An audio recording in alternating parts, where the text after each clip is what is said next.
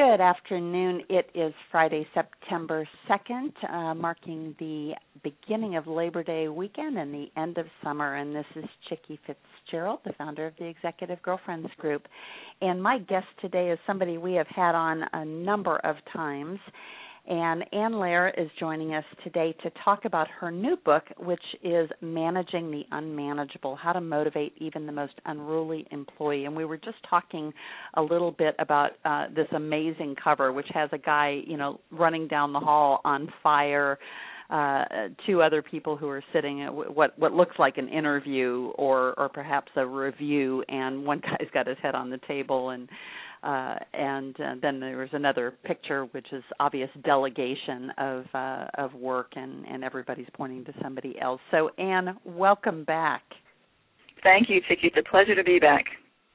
So, Anne, when we have talked before, we have talked to you in your role as a generational expert, how to communicate across generations, and you've got a very interesting background that kind of touches the travel industry, which is where a lot of our members work.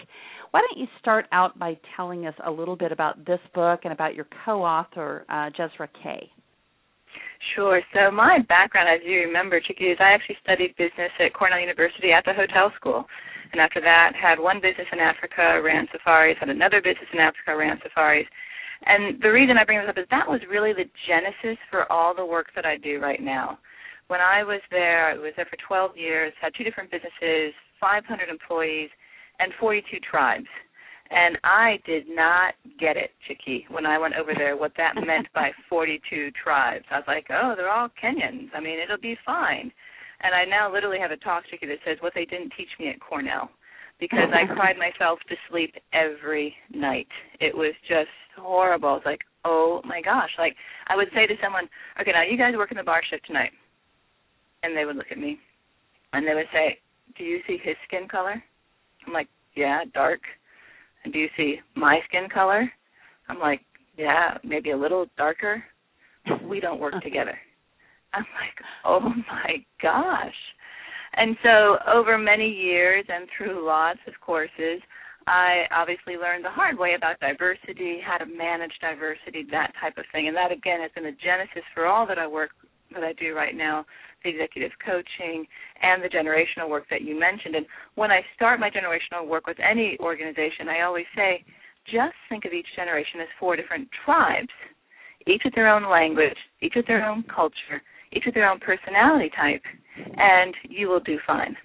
And that's how I do everything now. Is although we're all Americans and we all are supposed to think the same way, bottom line is we don't. We think differently, we act differently. So Since I started doing that work, then someone approached me after my first book and said, can you talk about working with difficult people? And they said, and we want a lot of it to be about generations. And I said, well, that's a big stereotype right there. How about if we have generations as part of it, but it's not the whole book, and the whole book is about how to work with difficult people, which we then later dubbed UEs, which we mean unmanageable employees. So that's a long story of how we got to this book. And did you know Jezra from some other part of your life, or did you guys get married up through Career Press, your publisher? No, we met probably 3 or 4 years ago now, did a workshop together for somebody else. And she's a communication coach. She's fabulous with words. She's an ex-jazz singer, very dynamic from New York. And I brought her in to work with me. I do better as a co-author than as a lead author. I'd get bored writing a book by myself. But when I have someone to bounce ideas off of and work together, it's much more fun for me. So a jazz singer named Jezra. That's priceless. Well, very good. Well, let's just jump right in. And I love the first chapter because I actually think that when I was an employee, I was an unmanageable employee. So are unmanageables made or born? That's $1 million question, and everybody has their own philosophy. So my philosophy in this book is that predominantly 90% of UEs are made. And what I mean by that is through organizational work, through previous employers, bosses, supervisors who weren't strong managers, every employee and myself learn certain skills, learn certain habits that are not necessarily the most effective and the most productive, carry them forward. They start to multiply and compound on each other. And after a while, you have someone who thinks that they are doing the right thing and yet are not actually the most effective and productive. Now, there are a few, Chicky, the incorrigibles who really just should not be working in our workforce. However, I predominantly say that most UEs are born, and that's the good, made. And that's the good news, because if they're made, that means they learned these habits and they can unlearn them through the help of good, strong leaders. Well, that's great. And, I've told my story before that I really was unmanageable in a corporate environment because all along I was an entrepreneur. And all along I was a consultant who would get completely bored with a regular work assignment and having the same thing all of the time. So I will be interested to see if that kind of fits in. But why don't you walk us first, before we dive into some of these different types of unmanageables, through what you call the 5 C's. So the 5 C's is a framework that Jezra and I created to help people understand what is it about a UE that I need to look at for myself and what do I need to look at with the employee. And so we like things to be memorable, as we all do, and so we created the 5 C's. And I'll tell them quickly now, and then we can dive into details as we go on. So the first C is commit or quit. This is the only step where the manager is only doing this by herself. And what this is for the manager has to really commit or quit, like either be ready to put the resources, be ready to put the time, the money, or just, cut your losses. And we have a whole system, and I call it a cost-benefit analysis, to help people figure that out. Step 2 is communicate. And the crux of this is we're not just talking, Chicky. Communicate means communicate there is a problem, because sometimes the UE doesn't even admit there's a problem. Right. And then both parties agree what that problem is, specific details, which, again, it could be 3-4 conversations, so we're all on the same page. Step 3 is then to clarify goals and roles, understanding an employee's goals, their roles, where they fit into an organization, vitally important to success. 4 is to coach. You're then using conversation and dialogue to coach them to success. And then finally, the 5th C is create accountability. And you can create accountability for tangible goals and metrics, certain number of cold calls, certain number of reports, as well as we call the intangible softs, such as more trustworthy, less gossip, that type of thing. And the 5 C's are foundational, and they build on each other. So some people say, well, can I just skip to number 3? It's like, no, you need to start at 1 and work all the way down to 5. So I am hoping that some of these principles also apply kind of in the other direction. As an entrepreneur and starting up yet another early stage business, I know that some of these personalities also apply to investors, and that you really have to get to that same place where you're willing to work with them and coach them to be more really to help a business grow versus just trying to get out of it what they think they want out of it, which is very much like somebody coming in just to collect a paycheck. So let's dive right in, and I'm going to let you kind of drive how you want to do this. Normally I walk through the chapters in order, but and perhaps there's a reason for the order of these various types of unmanageables. But are there any that are truly incorrigible? Well, every society has some that are truly incorrigible, and those are the people who really are not fit to work in our workforce. But the ones we have listed here, we made 11 what we call composite UEs. Some people might recognize these. Some people might say, my UE's not in here. What do I do? And these are just composites of people that we see on a pretty regular basis in our business. Again, if the person says, my UE's not here, what we say is, the 5 C's will work for anybody. And to get back to your point, Chicky, I can't tell you the number of people who said, well, when's the next book coming out? I'm like, what new book? And they're like, well, Managing the Unmanageable Boss, and then Managing the Unmanageable Client. and then managing the unmanageable vendor. And I'm happy to do that. It would be fun to do that. And as you say, these 5 C principles will go all the way up, down, sideways, lateral. Once you understand them, you can apply them to any industry, any person in front of you. Well, I think that's a really important point, because each of us, and as I look at the group of women that we have in the Executive Girlfriends group, we have everything from the corporate executive who manages a staff of people and who this book directly applies to. We have other people, a lot of people who are in middle-sized businesses who maybe don't have a huge staff, but they are managing unmanageable clients. A couple of the people on the call today are consultants that have worked with me for a long time, and we have certainly had our share of unmanageable clients.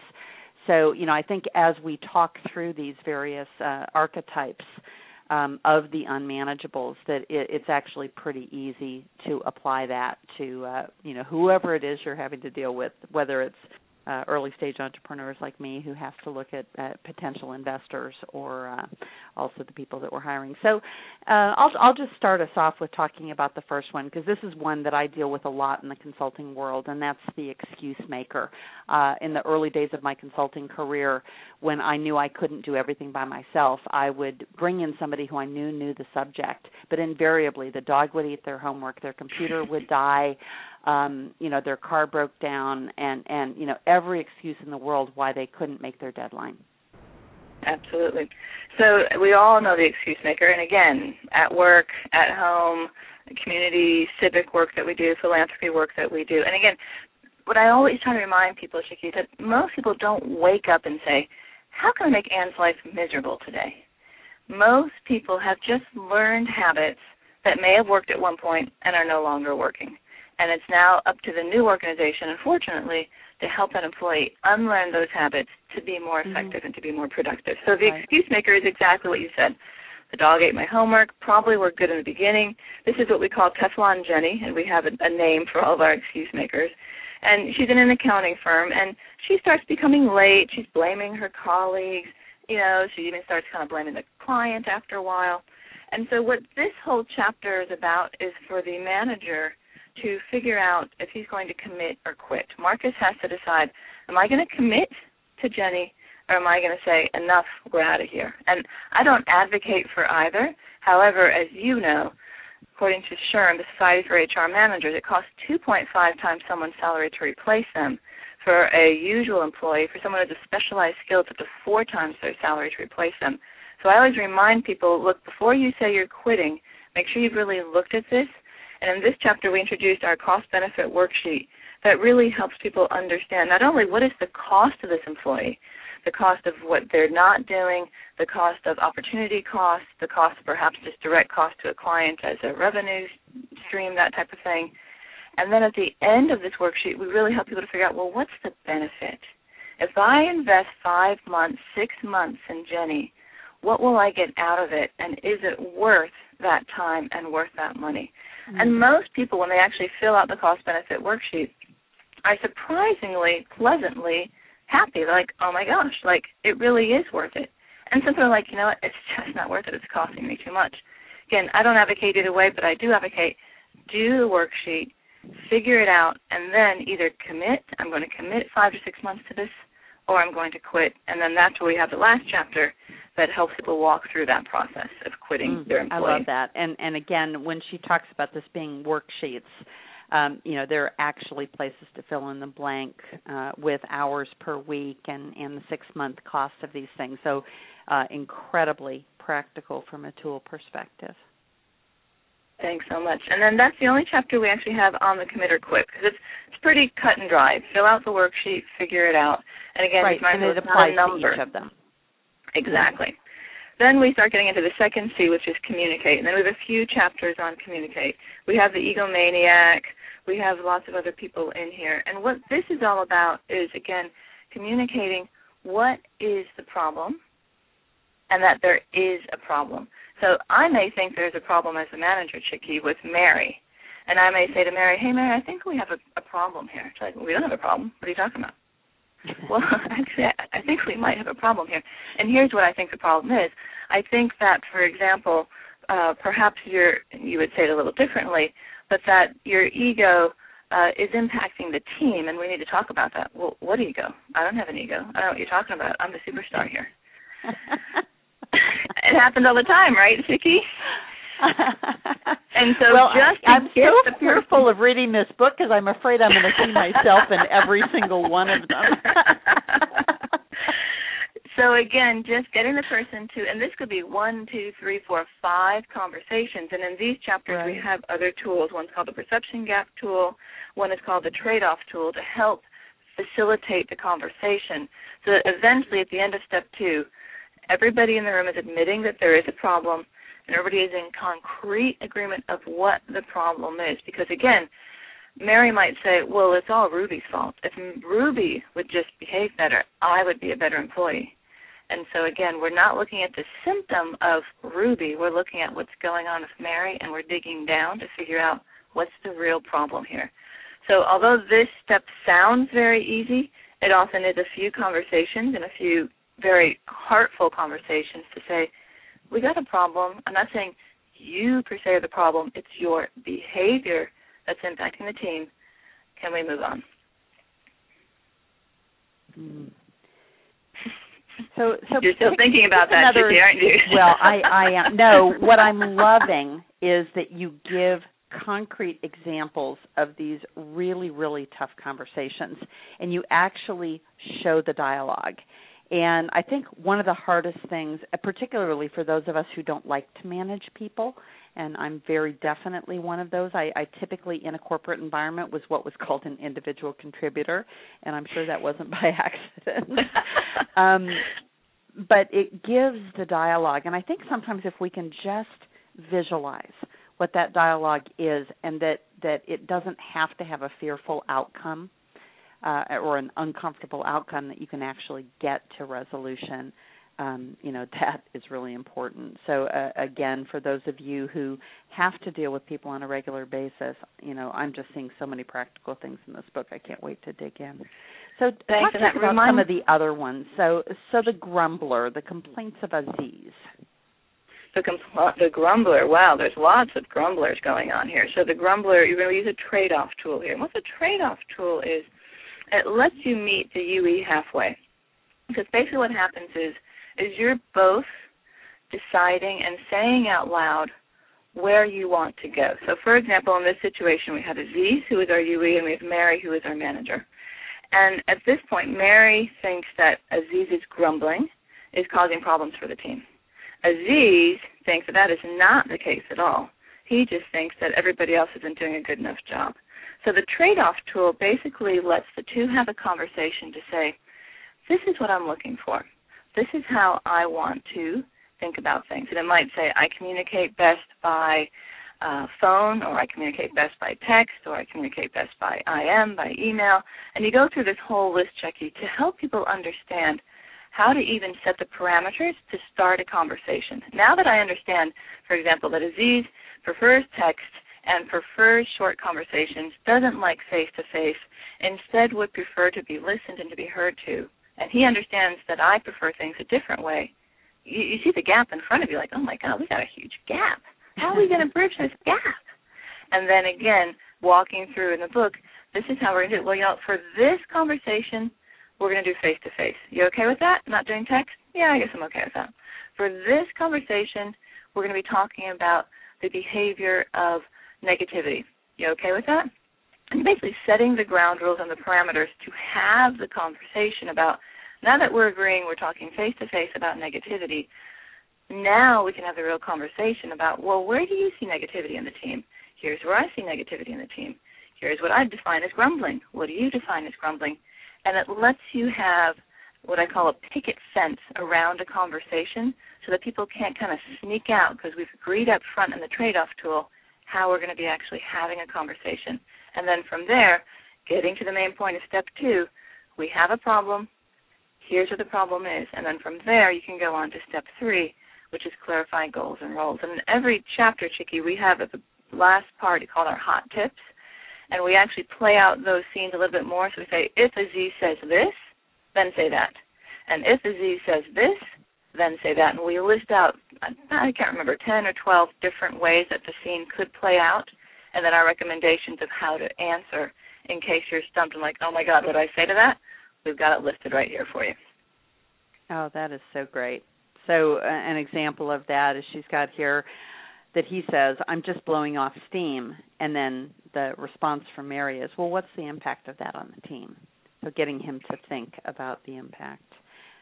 That is really, really great. So you started talking about the egomaniac and Ruby having this $2 million ego. So she obviously believes she's a superstar. Yep, and that happens. She is a superstar. She brings in the money. She's the one who courts the donors and who makes sure that the money comes in. And that's great for an organization, not always great for a team. If someone's behavior starts to really become too big, the rest of the team obviously has feelings about that, then you start to get schisms and silos, and people don't want to work with her, and finger-pointing, and all that type of stuff. So, again, this chapter is about communicating, and here we talk about the perception gap tool. And what I mean by that is a perception gap is where what I intend is not perceived the same way by you. So, for example, if I intend to be concise, be articulate, be very bottom line and direct, I intend to do that because I'm task-driven. I want the organization to move forward, for example. The perception might be, and I've actually gotten this feedback, Chicky, is that I actually can appear blunt, that I'm not friendly, and that I'm rude. And I'm like, what? No, I'm just trying to be professional. I'm trying to be direct. I resemble that remark, Ann.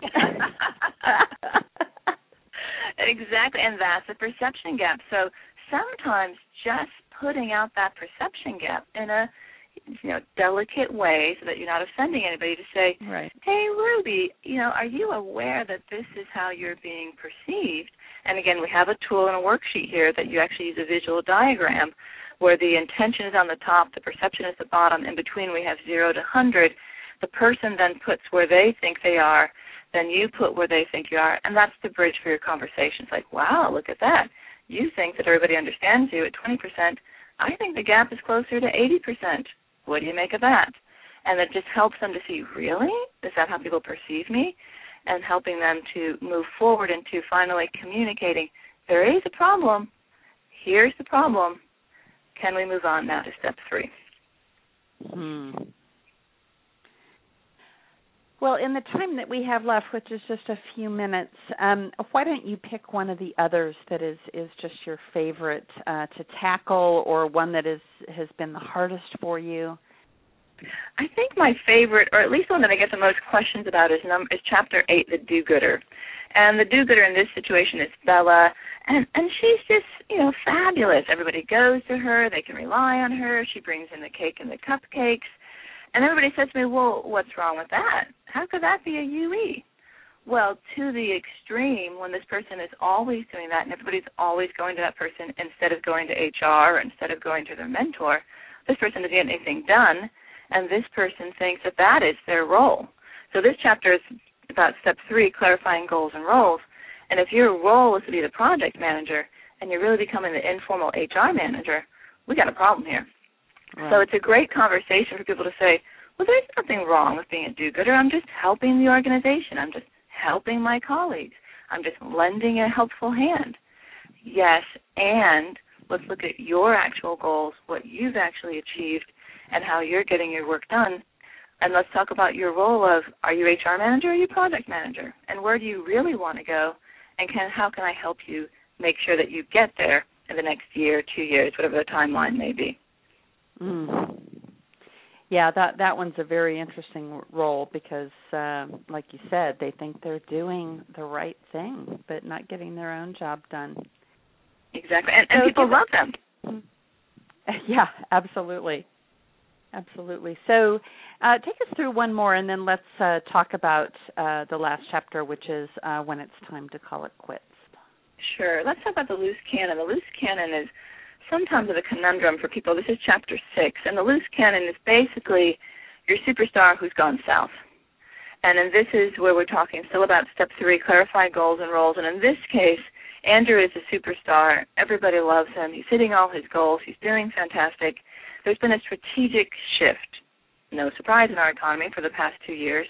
The organization is moving in a different direction. Through some poor communication, Andrew didn't understand it all. He's now going toward different goals of what the new strategic shift is. And everybody's like, wait a minute, what's going on? He's getting frustrated because he's not getting the kudos anymore. The powers that be are frustrated because he's not, quote, performing anymore. And this is what happens when your superstar goes south, becomes a loose cannon, because he's all of a sudden got the respect in the ear of people, and all of a sudden he says, well, wait a minute, why are we shifting strategy? Why isn't someone involved in this conversation? I'm the superstar. I need to know about this.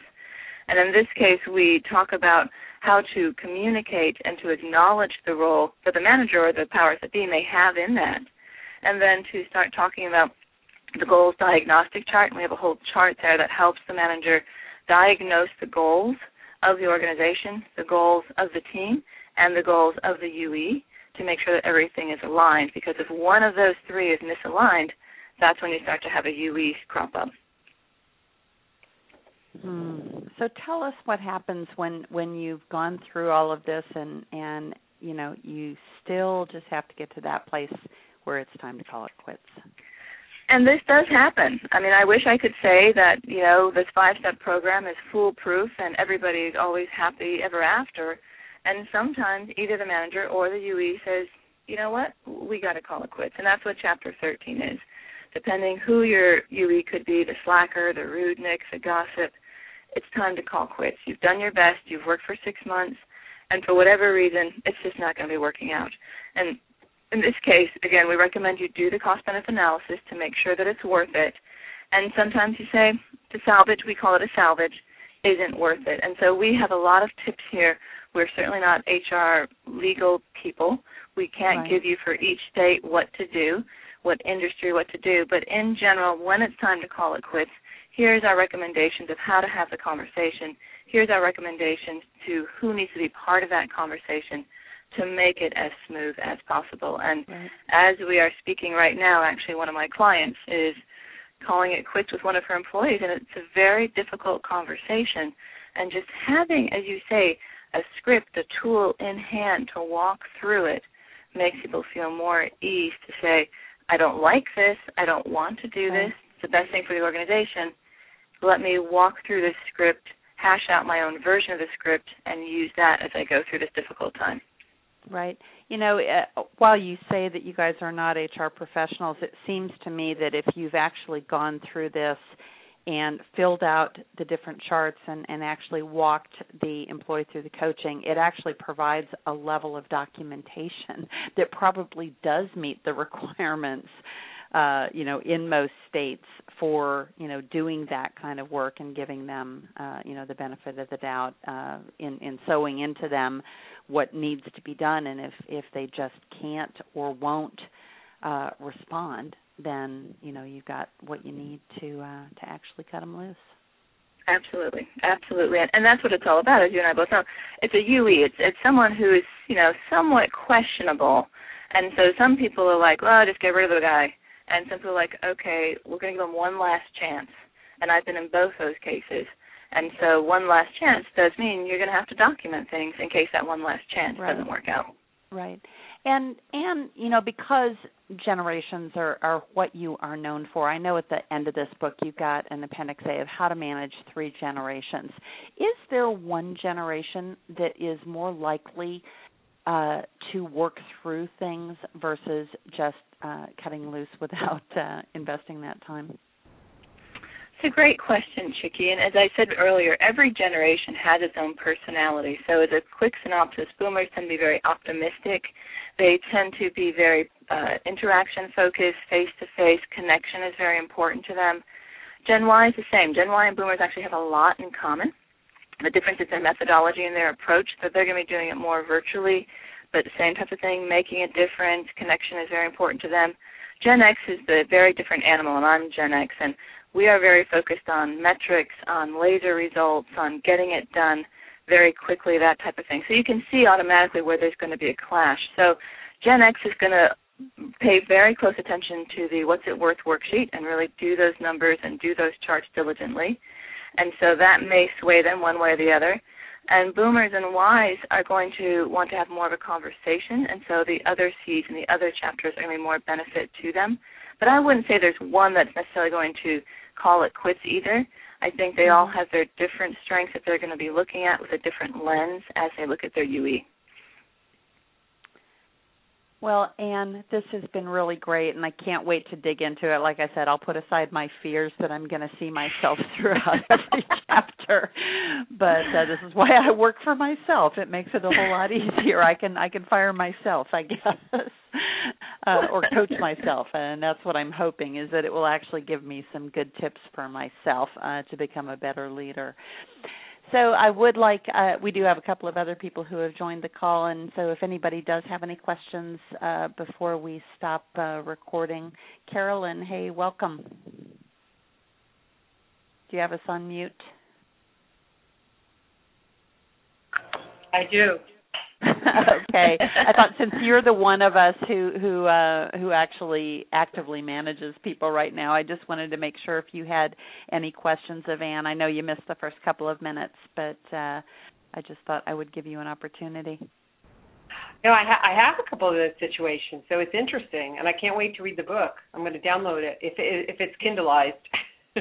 It's Kindle. I'm not sure it's out exactly yet. It'll be very soon. It's in the next week. It's usually 6 weeks after the published date, which was mid-July. So it should be very soon. Oh, good. So, yeah. It's really practical, Carolyn. You're going to love it. It's easily applicable to any one of these situations. Wow.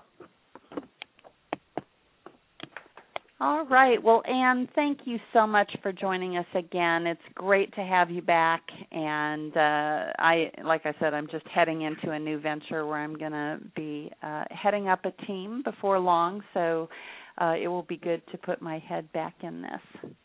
Well, thank you so much, Vicki. It's been a pleasure, and good luck with your new venture. Okay. Well, thank you so much. Take care. Have a great weekend. Okay. Thank you.